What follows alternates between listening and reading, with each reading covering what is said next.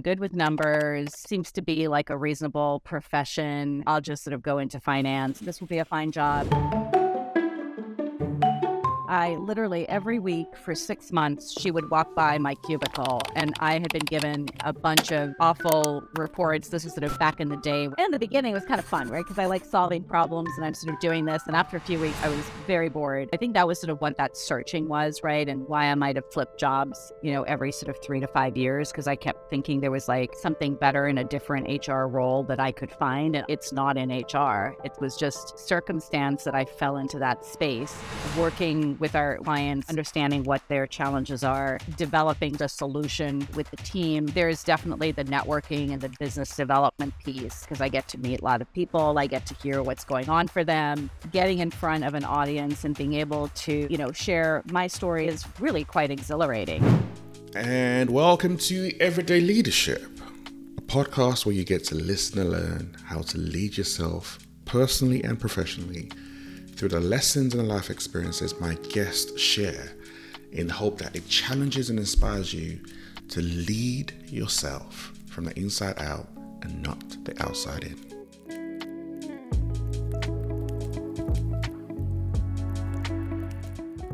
Welcome to another episode of Regular Leadership, and as always, I have an amazing guest in conversation today.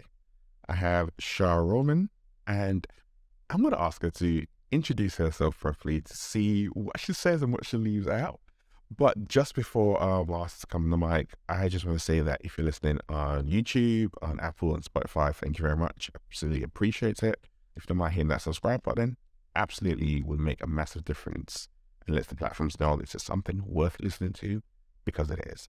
So, Shaara, can you introduce yourself to my audience so they know who you are?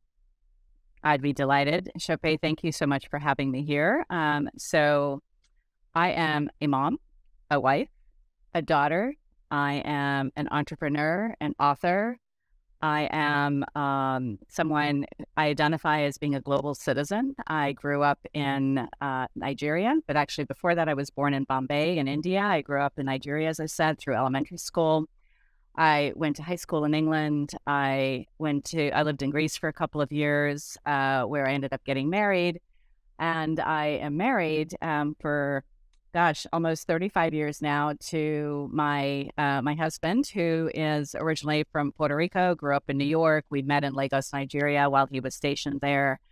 And so I now live here in the United States and run a business that focuses on helping leaders build thriving, inclusive organizations. So we work at that intersection of people, strategy, and culture.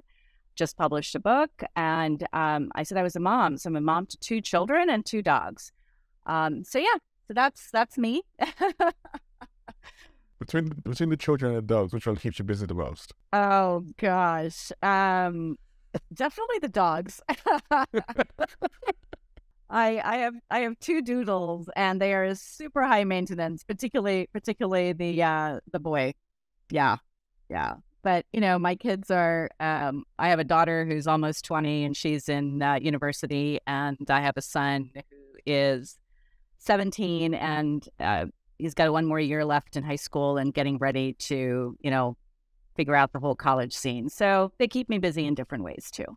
I can imagine. I love how you describe yourself as a global citizen, because it's very rare that I actually get a perspective from. I was born in Nigeria and I came to the UK when I was a teenager, and one thing I always used to say was, coming to the UK as a teenager, this is the first time that you really realized being a black man in an environment that's very white, you kind of stand out, and you kind of flip that where you're in Nigeria and you're someone that obviously is very, very different, but you grew up in that environment. I'm curious to hear, what was it like for you and your journey there? I didn't know any different, right? Because I went there when I was about 1.5 years. And quite honestly, for the first, 10, 11, actually probably even 12 years of my life, I felt I was Nigerian, not Indian, because India was just this birthplace for me, right? I was born there, my family was there, but my friends, my society, my way of life, everything was, was in Lagos. And the people that I was surrounded by were incredibly warm and uh, sort of fun and lighthearted and caring. But then I also went to a Lebanese community school, so my teachers were mostly from Lebanon, but I also had teachers from the U.S. and from Europe, but mostly Lebanon. And I had friends from all over the world. So my perspective was actually, um, just very, very sort of global and dispersed and not really knowing anything, right? When you come to the US, everything gets framed in a very different way. But uh, obviously there were Nigerians that were local, and then there was the expats. But I think the way my parents sort of integrated into the society, we just had friends from everywhere. So it sort of didn't really. I mean, obviously, I knew I was living in Nigeria. I knew that everyone who was national there was Nigerian, but I didn't look at it as um, well, they are black or they're a Nigerian, therefore that's why they're here. It was just like, oh, you were born here. Okay, I was born there, and let's all just have a good time together. Sounds very flighty, but yeah.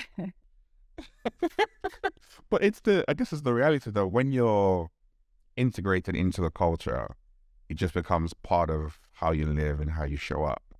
And that's the difference of being even just plugged in for a little while out. Like you said, like 12 years is a very long time. Yeah. And it was an environment you're in with the schools and teachers and everything else like that. It's just this is part of your upbringing. Yeah.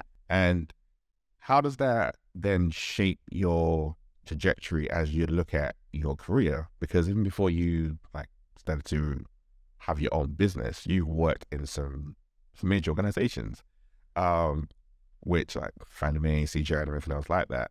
But how did your career actually go down that particular track before you started to do what you do now? Well, as I'm sure you probably hear from a lot of people, I fell into sort of the world of HR. So when I kind of left out a couple of little things. My parents ended up living in Nigeria for 25 years.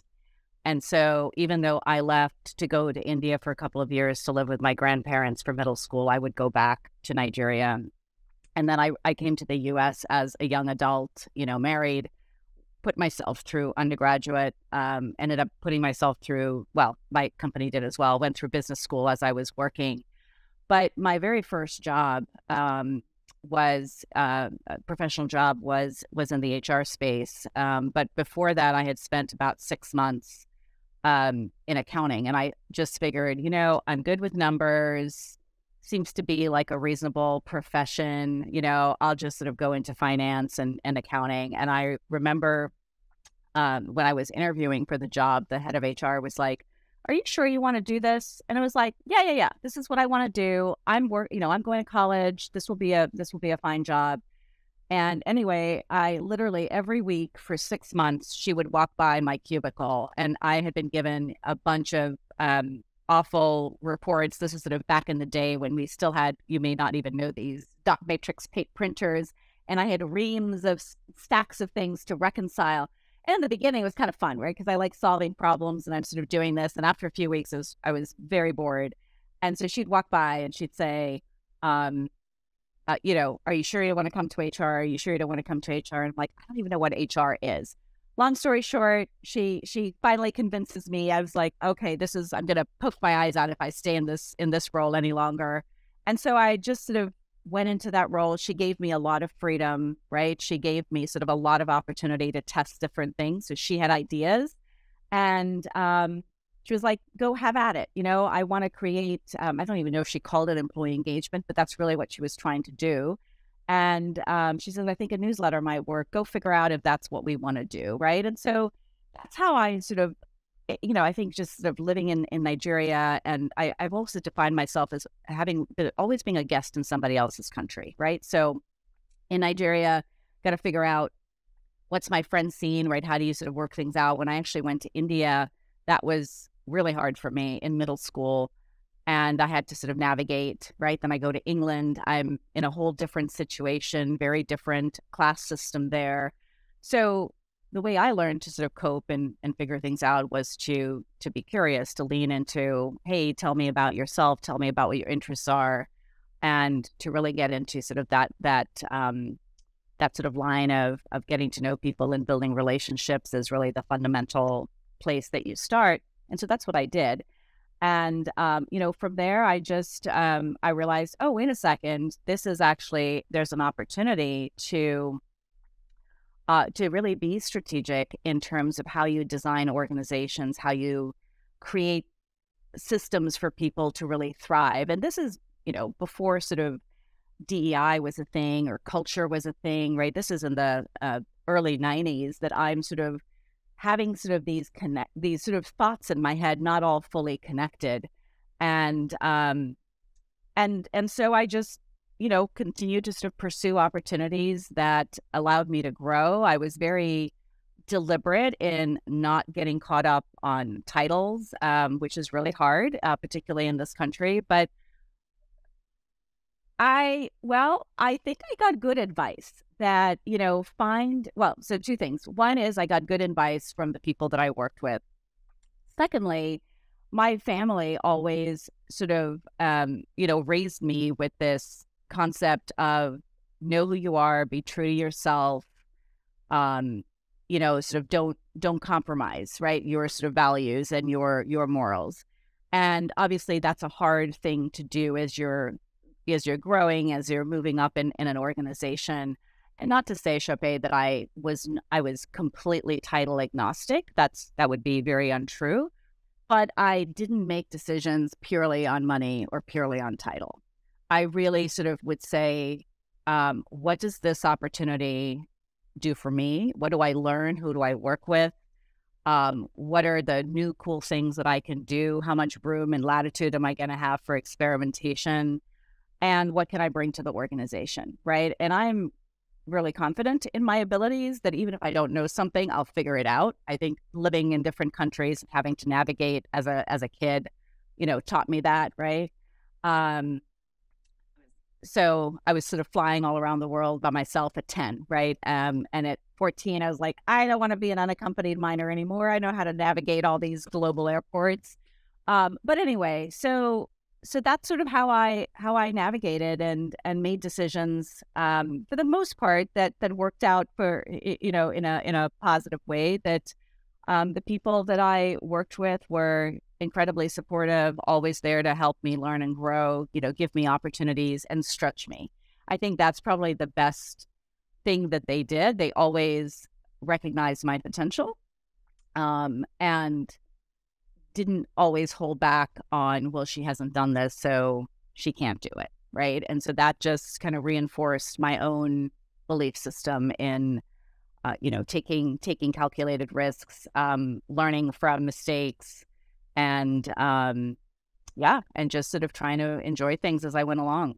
I was finding quite interesting when a lot of times when it takes other people to believe in us for us to believe in ourselves and step into something new.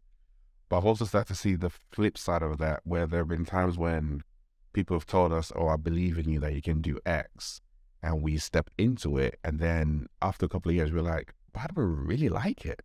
But you lose sight of who you are because someone believed in you and you just run with that belief. Have you experienced that on your journey? Because like you said, you've had so many people surrounding you, telling you great stuff, telling you can step into this, and you've gone ahead. Have there been times where you'd be like, actually, I don't really want to do that. It's not me. I haven't had so yes and no. It hasn't been because other people have said I could do something. It was actually, sort of really what created the decision for me to start my own business. So I always sort of thought that, okay, now that I've sort of made this career and I've sort of fallen into HR and I'm working, in really sort of strategic culture transformation types of roles, having a lot of, great experiences, that's what I want. I really want to be the head of HR. I really want to have that seat at the table. I really want to be able to be that strategic advisor to the CEO and help to develop and drive and implement the strategy of the organization. And I got that. And I realized when I got it, kind of a year and a half in, that I'm like, wait, I don't like this at all.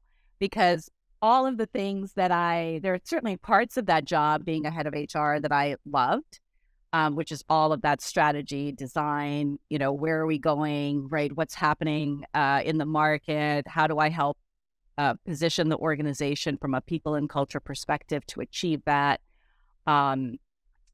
But what I didn't like was all of the operation stuff, all of the care and, the sort of day-to-day running making sure the trains run on time and doing all of those things. And it was sort of this, really interesting place for me where I thought I was, and it was, partly I was caught up a little bit in the materialism of, of what I said, the title and the kind of the office and sort of all of those perks that go with it.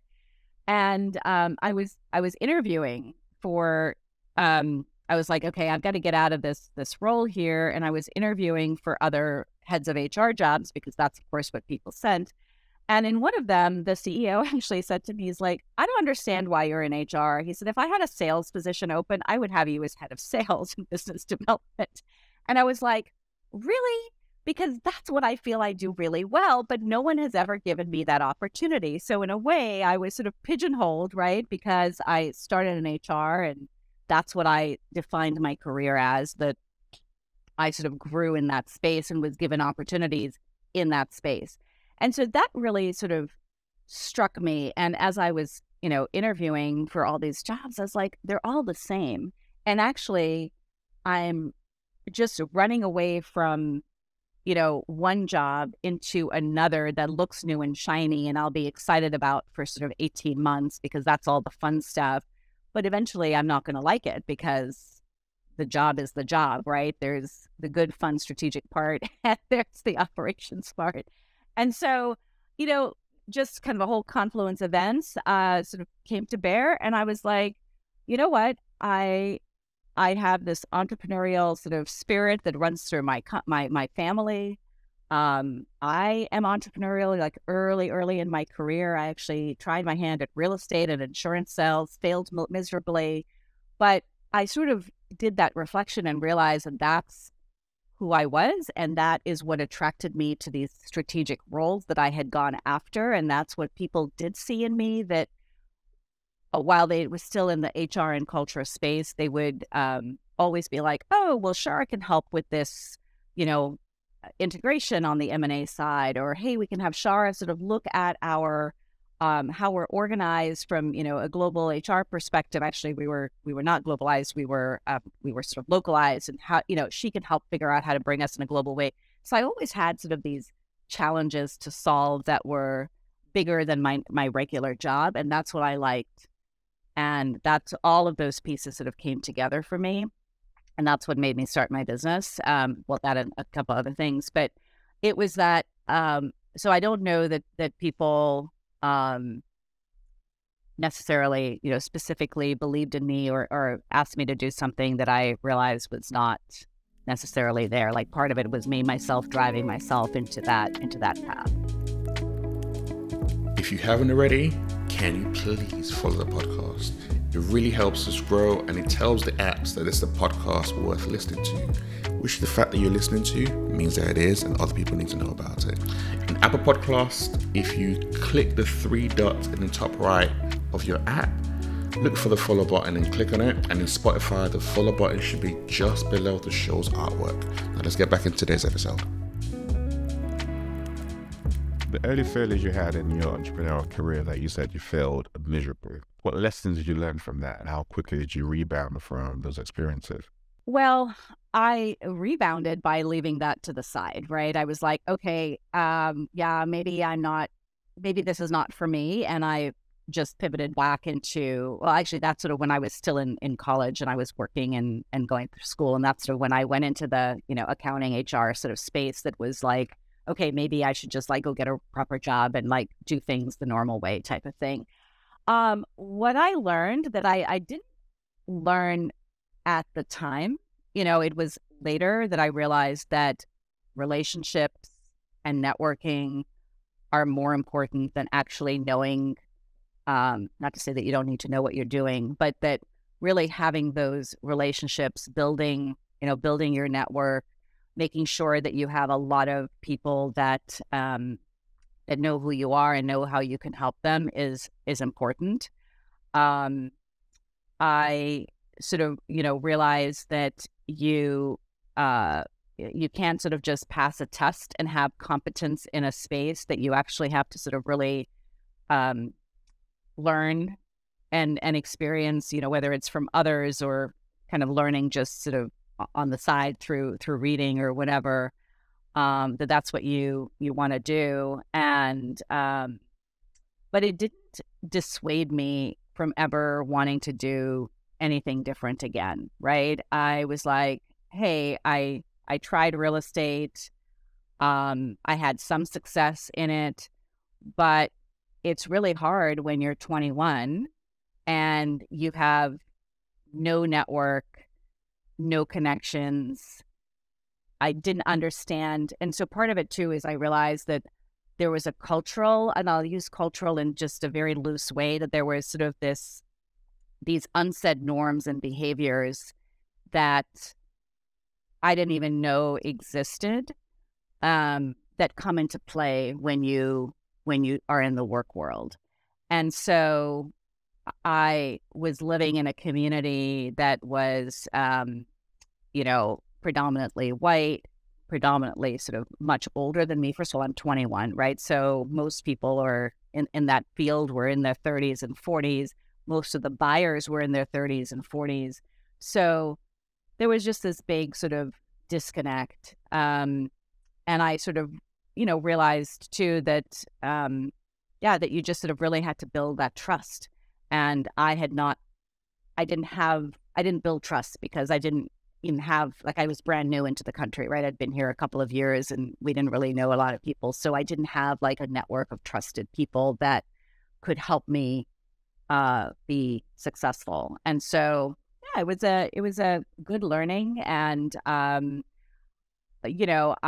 think it sort of reiterated that, okay, you're smart, you can do things, you can pass exams that are hard for people, and that's not the only piece, right? Like there's multiple things that you have to sort of bring into the space to be successful. But all of that kind of started to connect over time. I love it. And so it's great to be able to, I guess, have that fallback or some of those lessons and that experience, and then go into a corporate environment and start to kind of put the pieces together.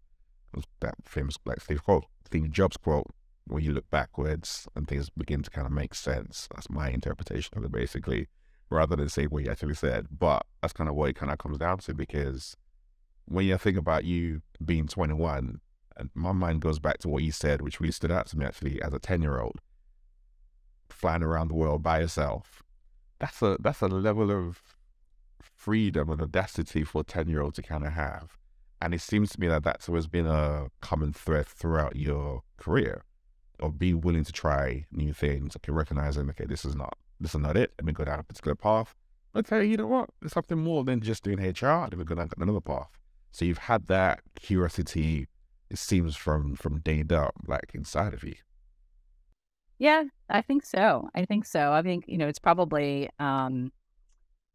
partly innate, partly situational, right? It's sort of that nurture and nature combination.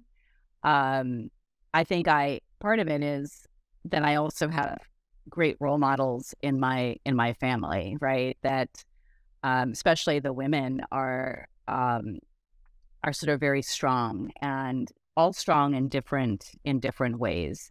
My grandmother, my mom's mom, so my maternal grandmother, who passed away many years ago, but she was the one I lived with when I lived in India. She had a lot of confidence in me and a lot of belief in me, but also was one who very much stood out, or I should say, but and also she was just someone who had very strong beliefs. She's the one who sort of showed me how she had friends all over the world. Um, there was this sort of sense of, life may not be fair, so she had family business, when things were sort of divided between her dad and his brother, the business went to the men, but the women had sort of shares in the business, but weren't allowed to sort of work in the business, right? And so, but she didn't let that sort of stop her, right? She still charted her path and found ways to do things and make impacts on whether it was on a philanthropic perspective or whatever that she wanted to do. Her daughters, my mom sort of leaves India and heads off to Africa with her brand new husband. Things you just didn't do in the late 60s, right? My two aunts both got divorced early on in their marriages, but figured out how to navigate sort of that world, being single moms in a country where being single mother, being divorced was sort of just not something that was sort of part of the fabric. My dad's mom got divorced when this is in the 40s, right? Like, so everyone has had to figure out their own way and sort of just lean into their own strengths, lean into their community. So I kind of just had that, right? And then I was thrust into these situations where I had to figure out how to survive, how to navigate, how to thrive, right? Because surviving wasn't just good enough, right? Like you want to. I know I wanted to be happy and have friends and be a part of the group. We all want to belong at the end of the day, and I think that was what was driving me. So I'm not sure I answered your question, Shupe, but I think it was sort of a combination of just how I'm wired and my my family around me and the opportunities that presented themselves. And I think the best thing for teaching me was actually the markets in Lagos. So I was negotiating in those markets in Pidgin English with all of those traders at a very young age. I swear, I think they were probably happy that I ended up leaving Lagos because I would negotiate them down, whatever I was buying. I would, they'd be like, I don't know, 50 naira. I'm like, no, 2 naira. We would go back and forth. And I mean, I think that boldness, that confidence, that, here I am, a young girl, right? And I'm Yeah. figuring this out. And I'm like, you're not gonna, you think I'm oh my gosh, I can't remember the term, but, obviously they were like, oh, you're a foreigner, Yeah. you're a white girl, quote unquote. And I was like, no, I'm Nigerian and you're going to give me the Nigerian price and I'm not going to pay this. So I'm sure, I know that had a lot to do with kind of just my audacity, right? And my sort of, not to say lack of fear. I do have, there's some fear I have. Of course, we all do. But for the With most part, confidence. if it's not like life or death, it's like, yeah, what's going to happen? Like, what's the worst that can happen? I screw up. Okay. So. There is I would say like we'll talk about the nurture nature conversation a lot of times, but I personally aspire to like the nurture around you, the environments around you, especially from a young age, really shape who you are as an individual. And Lagos markets are tough. Like that's like the school of real hard knocks.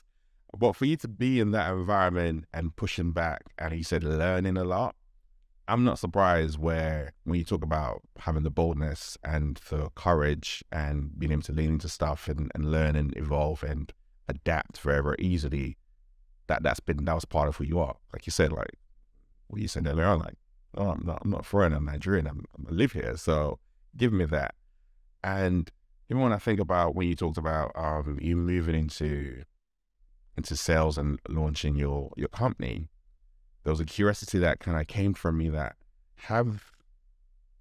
has there always been a side of you, even your HR days, that knew that there was more to me than what I'm currently doing right now? You didn't know what it was, but you just felt that there was something that just wasn't fully clicking, that you weren't fully using all your skills and your talents and stuff that you had.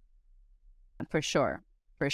And I think that the more I was in a role that had me sort of, you know, more in HR. Like, yes, there was always this piece. I think that was sort of what that searching was, right? And why I might have flipped jobs, every sort of 3 to 5 years, because I kept thinking there was like something better in a different HR role that I could find. And ultimately the realization was it's not in HR. It was just, this circumstance that I fell into that space when I did. And then, I just sort of built my career there because it just sort of made sense, right? And people would call and be like, "Oh, I have this new opportunity," and I'm like, "Oh yeah, okay, it sounds really fun," right? So you just sort of keep going. But yeah, for sure. And I think that there was some of it that came out in like, when we would do due diligence on an M&A transaction, that I actually sort of loved the analytical piece, and I sort of loved the idea, first of all, you're sort of sitting in a room, right, with, 15, 20 people, and you're just like all in for a few weeks. And that energy of like really seeing all of those different elements of the financial piece, the sales piece, the customer piece, the management piece, the benefits, the all of that like happening. I was like, yeah, this is my thing. But I didn't want to be like an investment banker or, some due diligence expert, right? Like I knew that, but I knew that there was like that energy that I had from all of those different elements coming together was definitely, a high, right? Gave me a high. I remember too, Shopee, when I was an older student, right, getting my undergraduate degree here, and I was in my one of my classes. It must have been like I had this one professor, Larry Penwell, that I took HR, organizational behavior, and OD with, work development. And in one of those classes, I remember saying to him, "I want to be CEO, but I don't want to sell my soul." And that's what it feels like you have to do to be CEO. Because we were studying like all these companies, Coca-Cola or IBM or whatever they were. And I remember that, and he said, "Yeah, you're right, but you can figure out a way to, maybe you can figure out a way to do that without having to sell your soul." And I think that was always there, that I wanted more, but didn't quite know what that would look like. And I always thought that if I ever became a CEO, it would be for an already existing organization. I mean, at one point, right, I was like, oh, if I ever move there, it would be within an organization, sort of moving, kind of navigating, and maybe I'd be in a more HRE type of organization, like an HR tech company. And, that would be the way. Like those were some thoughts that I had at one point. Um, but but at the end of the day, I think this drive, this bug, this sort of nascent, you know, thing in me sort of really started to come to bear, probably about 10, 12 years ago. So how do you combine all those different elements now with the work that you and your organization do? Um, yeah, how do I do that? I mean, there's a lot I have, right, going on. I mean, one element is the part that I am, you know, uh, sort of working with our clients, sort of understanding what their problem, or prospective clients, right, understanding what their challenges are, helping them sort of peel back to identify sort of what's sort of really going on, and then developing sort of the solution with the team to sort of say, okay, here's how we think we can uncover what's going on for you, right, and go do that. There's definitely the networking and the business development piece, which, is very energizing for me, right? Because I get to meet a lot of people. I get to hear what's going on for them. So it not only sort of, it enriches me in many ways because I'm connecting with people, I'm making new friends, I'm building relationships, I'm hearing about what is on their mind. It makes me sort of start to think about, oh, what are the connections that I'm hearing? How does that all come together? Um, as now as an author and public speaker, I mean, I've always done that for the last 10, 12 years, but I'm doing so much more of it. I actually love I love that, right? So getting in front of an audience and being able to, share my story, share sort of experiences that I've had, and be able to, motivate and inspire and help them have some aha moments is really quite exhilarating.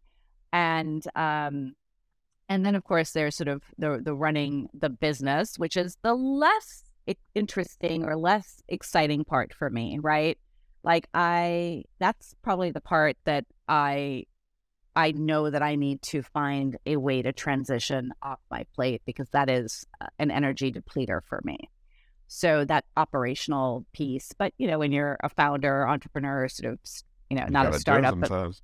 you got to do it. You got to do it, and yeah, so that's there, but I feel that I all of those sort of pieces come to bear. So I'm still doing, I mean, I am very passionate about the space of culture and creating environments where people can thrive and thinking strategically about that and how that is linked back to the business and how they sort of drive each other. So that is happening by virtue of the work that we do, right? By the conversations that I have with current clients, prospective clients, and then trying to help them achieve achieve sort of their goals. So that is very rewarding, and that is, I think, sort of pulling on those elements of wanting to be with people, thinking outside the box, challenging myself, challenging the client. All of that is sort of how it all comes together. And then, do you think it's actually possible to be able to have a culture that thrives in crisis? Going ultimately back to some of what you wrote in your book. The reason why I asked that is right now, I think it's safe to say that a lot of, just based on the current environment, there's a lot of crisis and there's a lot of chaos in organizations. And you're seeing some really well established companies who had really great cultures previously. I'm going to say panic, but let me reframe it and say make decisions that have blown up their culture and is not necessarily enabling the environment for others who are remaining to thrive. So I'm curious to hear some of obviously you're taking your insight and the years of experience as to what can organizations actually do to be intentional about creating that environment despite what is happening.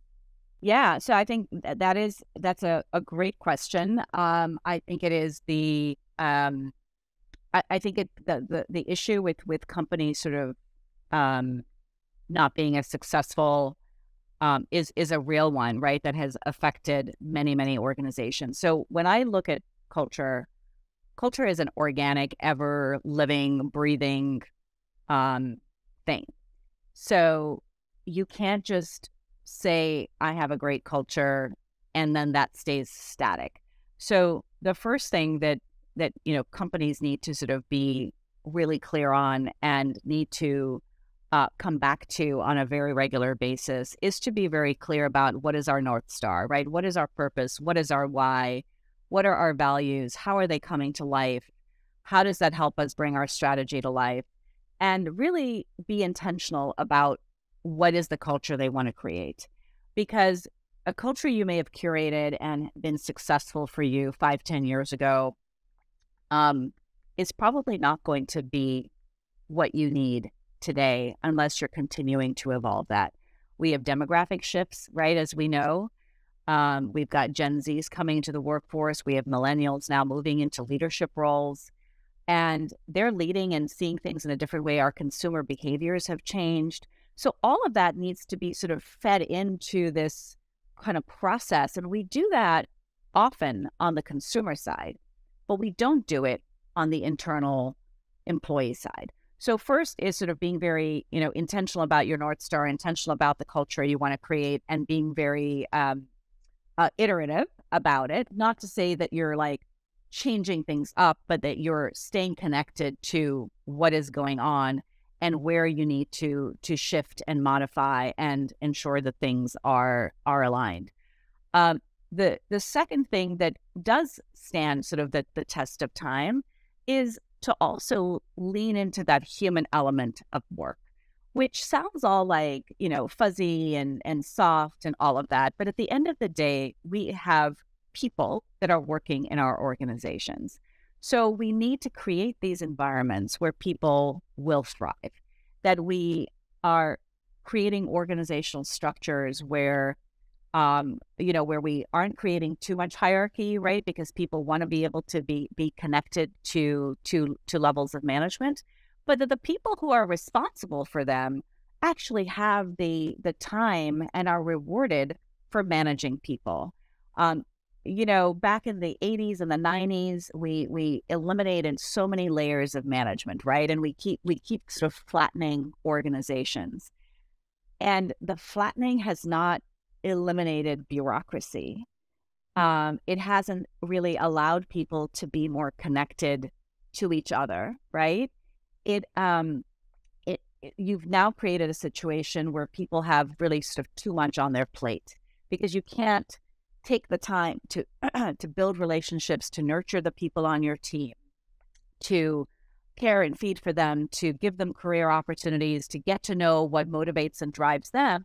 If you as a manager or leader have like a work to do that is not people related, right? That you've got um, clients to meet or deliverables to put out, you can't sort of do both of those.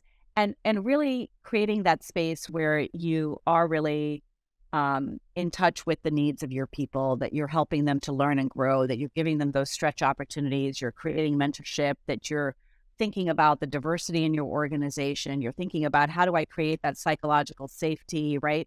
What do I do to hear everybody's voice? Those are all important, important things. And then there's that piece of ownership in an organization where certainly there's a financial element of ownership, whether it's through profit sharing or stock ownership, but not every organization can do that.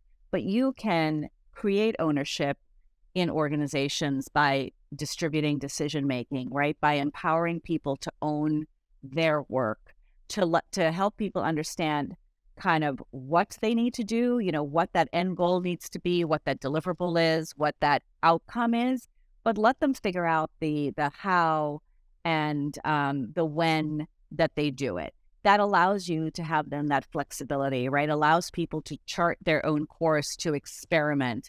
It allows you to look at experimentation and mistakes as ways to actually learn and grow versus being penalized. And when you look at companies like, Chobani or Patagonia, right, like these sort of big name companies that have stood the test of time and are continuing to evolve, those are a lot of the things that they lean into. I mean, the Chobani story is a really great one, right? The founder comes over here from Turkey, comes to the U.S. From Turkey. He starts this business in 2005 because he wants to recreate the yogurt that he enjoyed as a child, and he was like, "Hey, we don't have good yogurt in this country. How do I really, create this?" But so he had his like, I want to have great yogurt, right? And I want to bring this experience to people. But then as he started his company, it was very intentional around how do I really benefit the community that I'm in? So there's sustainable farming, right? There's good products that are created, that are put into into the product. And then he's like, well, I need to hire people to do this job. He doesn't pay the minimum wage. Most people in that line of business pay the least that they can get away with, right? But he's like, no, I want to, I want people to be a part of, to be treated well. So he's paying them above the minimum wage for these very, for these manufacturing jobs that aren't. He actually distributed stock, in his company to everybody that was there. And so this billion-dollar entity in 2016 is now worth twice as much, right? 7 years later. So there are, when you're thriving in crisis, if people know that they're cared about, if they know that you have their best interest in mind, if they know that there is sort of this equitable platform for everybody in the organization, if they know that they have some stake in what is happening and how they can contribute to the challenges and the opportunities that the company has. They see leaders who are role modeling their values, and they see that this is a place that, they want to sort of invest in. That's what allows you to thrive in crisis. Unfortunately, we, have these situations where we hit a bump in the road and then we lay off people. And I've sat on the other side. I've unfortunately had to be one of those, right, conveying the layoffs, and it really, really stinks. But as yeah, right, and it's but as a leader, it's your job. Like if you're the CEO, you're part of that C-suite. It's your job to be looking at what is going on in the market, right, and understanding that, hey, in the U.S., the Fed has been raising rates for whatever the last 12, 18 months. We know that we have inflation. We know that we have a recession coming. So what are the things that you can do as you see those indicators way back when, right? Why does it have to come to a point of laying people off when you could have maybe taken other decisions early on? And in my experience, that has not happened, right? Usually it's like, oh, let's just keep sort of doing what we're doing because we know we have an out, which has been tried and tested, right? Is we'll just lay off a bunch of people. We'll take that expense. It'll help our numbers look good, right? And that's what your, part of the situation too that we have is if you're a publicly traded company, you're driven by the investors, right, and the stock market, and so you're making decisions based on financial outcomes, profit motives, versus really thinking in that holistic way of people, purpose, planet, and profits. Using an ESG model of environment, sustainability, and governance, and thinking in a much more holistic way. That if you're an organization, if you're a company, what is your how can you make the community that you live in, the society you live in, better? Because we can all impact it in a better way. So all of that to say that there is certainly a different framing that leaders can take to create organizations where you can thrive and you can navigate those crises and you can actually come out of it better than when you went in. This podcast is sponsored by Mindset Shift, a leadership development company focused on helping you lead from the inside out, not from the outside in. We work one-on-one with senior leaders in organizations. We work directly with HR and other parts of organizations to help you create an authentic culture where your words and your values and your actions will align. We'll help you to navigate the complexity and the chaos that you'll experience day in and day out. And we have a couple of openings for the one-to-one coaching this year. But that's something that you're interested in. If you want to work with a coach who can help you navigate this year to ensure that you're intentional to take your leadership skills personally and professionally to the next level, send me an email at hello@mindsetshift.co.uk or just go to the website www.mindsetshift.co.uk. Now let's get back into today's episode. Now listening to you talking to Shaara that and like this all makes perfect sense, and obviously the work that we both do definitely applies and works. But one of the key differentiators is down to leaders having this particular mindset and approach to the organization and being intentional, and not just leaders at the top all the way throughout, because those are several layers. And that's where I've seen this start to break down, because I might have it as a CEO, we might have it as a C-suite, but then when we start to go down to the VP directors and more layers down, that just starts to get loose. And those are the people where a large subset of the organization are reporting into.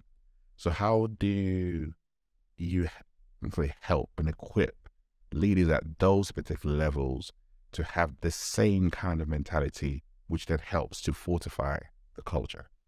Yeah. So great question. We, as people, look up, right? And we sort of see, what are the folks at the top doing? What are the behaviors that are rewarded What are the actions that are rewarded in this organization? So, one of the things I sort of talk about is, I sort of help people sort of see culture in terms of like an iceberg, right? Like, what do you see on a day-to-day basis, and what do you say? So a lot of times people will say things like, "Oh, we value people." I want you to think about your folks first, whatever that happens to be, right? But if you're measuring success and you're giving people salary increases or bonuses or promotions or any of those sort of reward mechanisms based on financials and not people, Yeah. then that is the message you're essentially sending, is that is what I reward, that is what I value. So it is uncommon. I don't believe that I have, in the research that we've seen or the experiences that I've had, that you have a C-suite that is absolutely modeling the way, and the middle kind of sandwich, management group is obtuse to that and not doing that, because they see that this is what I need to do. More often than not, you have kind of a hybrid, right? Where you have maybe the CEO is doing the right thing, maybe there's a couple of other folks on the C-suite, but then you've got the head of sales or the head of revenue, or whoever the head of operations that is sort of trampling over everybody, but they hit the numbers out of the park, and they're the ones that are sustaining the organization. And if they're jerks, that's tolerated, and that's actually rewarded because they're getting more staff, they're getting more, promotions, they're getting more rewards. So you have to, it's really tough, but you have to figure out, how am I going to hold people accountable? And what are the compromises I'm going to make when someone is, we're measuring the financial value that someone is sort of adding to the top line, but we're not looking at the sometimes unaccounted for decrements to the top line that result in lack of productivity, lack of engagement, high turnover, lack of alignment, right? All of those things that, when people at the top or at any level are sort of creating that dysfunctional type of culture, that is what permeates and creates those problems. So we only often have one metric that we're using, right, in an organization, ultimately sort of bubbling up to that financial metric. And if that is the only lens we look at things, then it becomes hard. So those middle managers, they're not dumb, right? They're sort of saying, what are they doing on top that's rewarded? What do people get away with? And when they see what they need to do, then they follow along. And, certainly part of it is communicating effectively. Part of it is having those reward mechanisms in place. Part of it is the coaching and mentoring that level needs to receive, right? Because we all need to learn and grow. But it is not something that I've seen that the top is doing what they need to, and the middle is going awry. I don't know, maybe you have, but No, that's what I'm laughing. I'm like, yeah, I can agree with you that you're gonna look up, and I was trying to think, is there any environment that I've seen where the C-suite are, let's even say 80% modeling and the rest of them aren't? And in honesty, the answer is no. It's always a very larger subset of people who are not doing the right thing than those who actually are, in just based on my experience. I guess that's where it's always at the top. How can you actually change that? And then you have that trickle down effect, as well as people who are looking up all the way throughout the organization.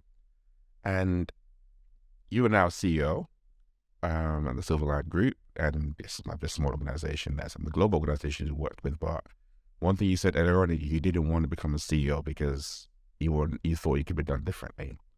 How are you doing it differently as a CEO? yeah. So I'm still figuring that role out, right? I try to use a filter, and my team definitely holds me accountable to the filter of, is this an organization that we want to work with? Why are we I have to make sure that I always ask myself, am I pursuing this work because I want to grab the revenue? Or am I pursuing this work because the people that have asked us to do the work are really committed to doing the work? Because the work that you and I do around leadership and culture and, diversity, equity, inclusion is not a, one-time check the box sort of task or activity. It is a journey of change and transformation that is both introspective and external as well, that people need to be willing to go on, right? It's not the organization changing, it's the people changing. So, one of those like selling my soul pieces, that was the part that I sort of felt that would not fit with who I was. Because making an impact and sort of having significance is, significance for others and in that impact I make is really important for me. Um, I I work hard to choose clients that are really sort of a match for us. Um, I try to be as transparent as possible and sort of let people know kind of where I'm coming from. You don't you sort of see Shaara in sort of there's only one Shaara that is often showing up. There's not like a Shaara that goes on stage and a Shaara that goes in front of a client, and there's a Shaara that deals with the team, right? It's kind of like you get this is how I sort of bring my whole self into the workplace, whether it's I'm having a great day or a not so great day, and I think that sort of sharing and that sharing of things that might be not going really well for me are things that I'm open to share, and I don't sort of hold back and try to put a veneer put a veneer on me. That's what I try to do. It's a very self-aware but open and vulnerable approach. Sounds like you're taking with being a CEO and having your team, your people hold you accountable, which is quite refreshing, to be honest. It's quite refreshing to hear you have that, because it's very easy to be like, as well, it's my company, I'm going to do what I want to do, and people are going to kind of fall in line. But kind of reversing that, it also speaks to the work that you are doing, where you're not just doing it externally, but you're also doing it internally, which I really like, to be honest. Yeah, you got to walk the talk, right? And it's a journey ourselves. So by no means are we perfect, right? And that's okay. Perfection is sort of this this construct that we've created that is not really an effective place to be. So I think we're doing certainly some things right, and there are things that we can continue to work on. How do you define leadership? Oh, that's a tough one. How do I define leadership? Well, leadership can exist at any level, right? At all levels. And I think for me, it's sort of coming forward with, sort of with ideas. It is helping people along. It's, sort of being collaborative. It's sort of really thinking about how you can help others and uplift them in organizations and situations. And by that I sort of mean that you can be a colleague and you can be sort of a team member. You can be someone who's brand new to the organization, and you might see something. You might see an opportunity that for making an improvement. You can see an opportunity for reducing waste. You can see an opportunity where someone is being marginalized, and you can sort of step in and say, hey, wait a second, here's an idea how to do something differently, or that's not how you treat people, right? And like stand up for folks. So those are all the ways I see leadership sort of coming. It's like you see something and you provide ideas, support to help make the situation better. Not very eloquent. Leadership isn't.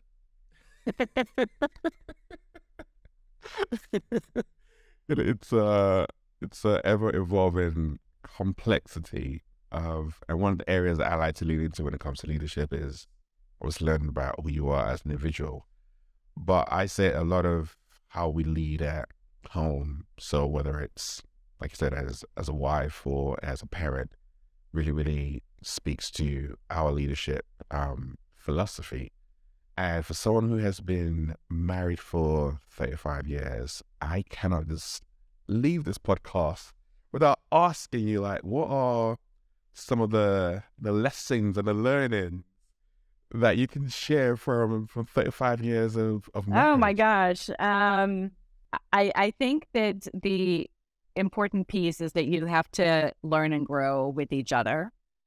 Um, we were very, very young when we got married, and I think what has sort of kept us together is that we have both grown, and we kind of realized that we might have grown in different ways, but that we're still sort of accepting of that.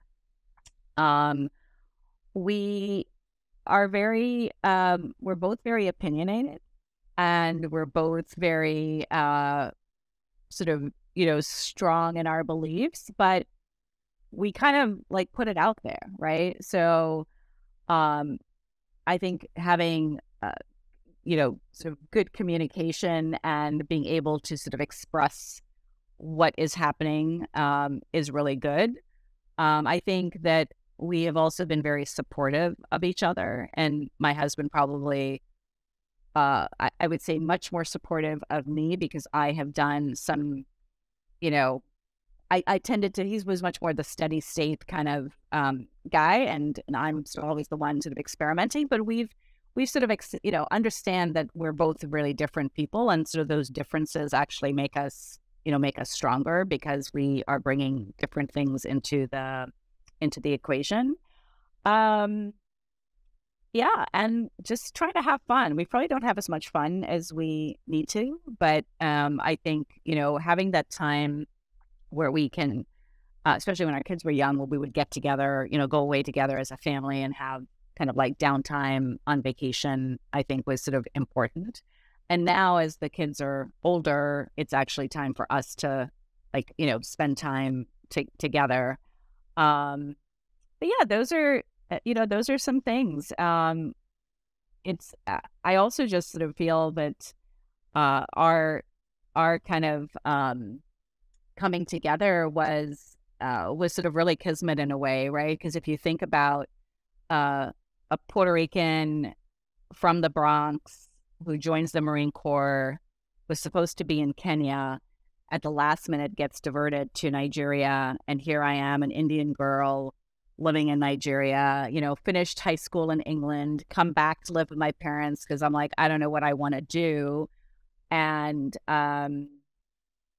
and I had no intention of like finding a husband at, 20 and getting married. Like that was not in the game plan at all. But it was just, it was just like meant to be. And so there's a part of that that, you know, I, I always think about, and I'm like, yeah, if I'm feeling really mad or angry or want to, strangle him for whatever reason, I, I sort of remember that as well, right? Because there are plenty of those moments. I'm sure he's had his fair share of those too. So, you got to realize like it's sort of like culture, right? It's like an ever living, breathing thing. You've got to kind of keep figuring out where you are, what you need to change, and how you need to adjust, and realize that there's some things that he believes and thinks that I don't agree with and don't believe, and vice versa, right? And you got to like give space for people to do that, even though that might be really hard. I mean, and really it is hard because I'm like, I understand you have to believe exactly what I believe, but no, he doesn't. So anyway, yeah. This is the reality that you don't get to hear about. Like I said, this is also the synergy when I listen to you talk and listen to the work that you do around culture and people and even like strategy. Like all these kind of things come hand in hand. That's why I always say there's never a separation between the person and professional. It kind of ebbs and flows into each other. And if you can keep on going after 35 years with that kind of history and learning, what you do with people in the workplace. Oh, that's easy. You're good. Thank you very much for this conversation, which I've thoroughly enjoyed. Like I said, I was fascinated. I was reading a bit more about you and your history, but learning the journey that you've taken and things you've explored to get you to where you got to right now. But more so, for me, what always stands out is when people have this I'm going to say this inkling, this thought, this feeling that there's something not complete just yet, and you pursue that until you find it, which you have done. For me, there's a satisfaction that comes in like, now you're fully living and not just existing, you're actually thriving in life that you've been called to live into. And that's why I'm also curious to find out about what does it take to get that person to that level, and what is it like that now they've arrived there and they're doing it, and your journey just speaks volumes to you that. So I appreciate you sharing that.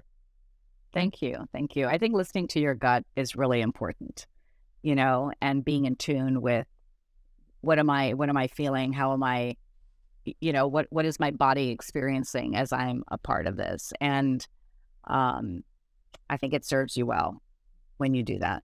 Well, the book, The Conscious Workplace, Fortify Culture, Thrive in Any Crisis, is available now. It's going to be in the show notes, as well as all the information of working with Shaara and her amazing company, Still Aligned Group. You've had a little snippet of what they do and how they get involved. And I'm sure you're listening around thinking that I could use some of that in my environment, in my organization.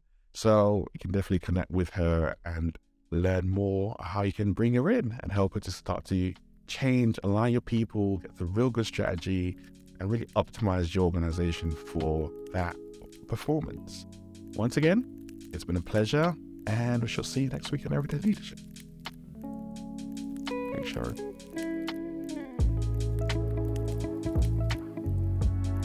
While you're still recovering from that amazing conversation, let me give you a quick preview of what we got coming up next week. Make sure you subscribe so you don't miss out. I am a technophile, first and foremost. I love all things tech. I love all things new. I'm like a computer geek who likes to speak plain English and bridge the gap between the no's and the don'ts. I like big, hairy challenges. I steer towards things that are complicated and difficult because why not? And as a boss described me as a few years ago, I'm a bit of a magpie. So career-wise, I like to do things that are new and untried. They look interesting and shiny, but I'm not here to be like the rinse and repeat patterns and like producing the stuff that I've already done before.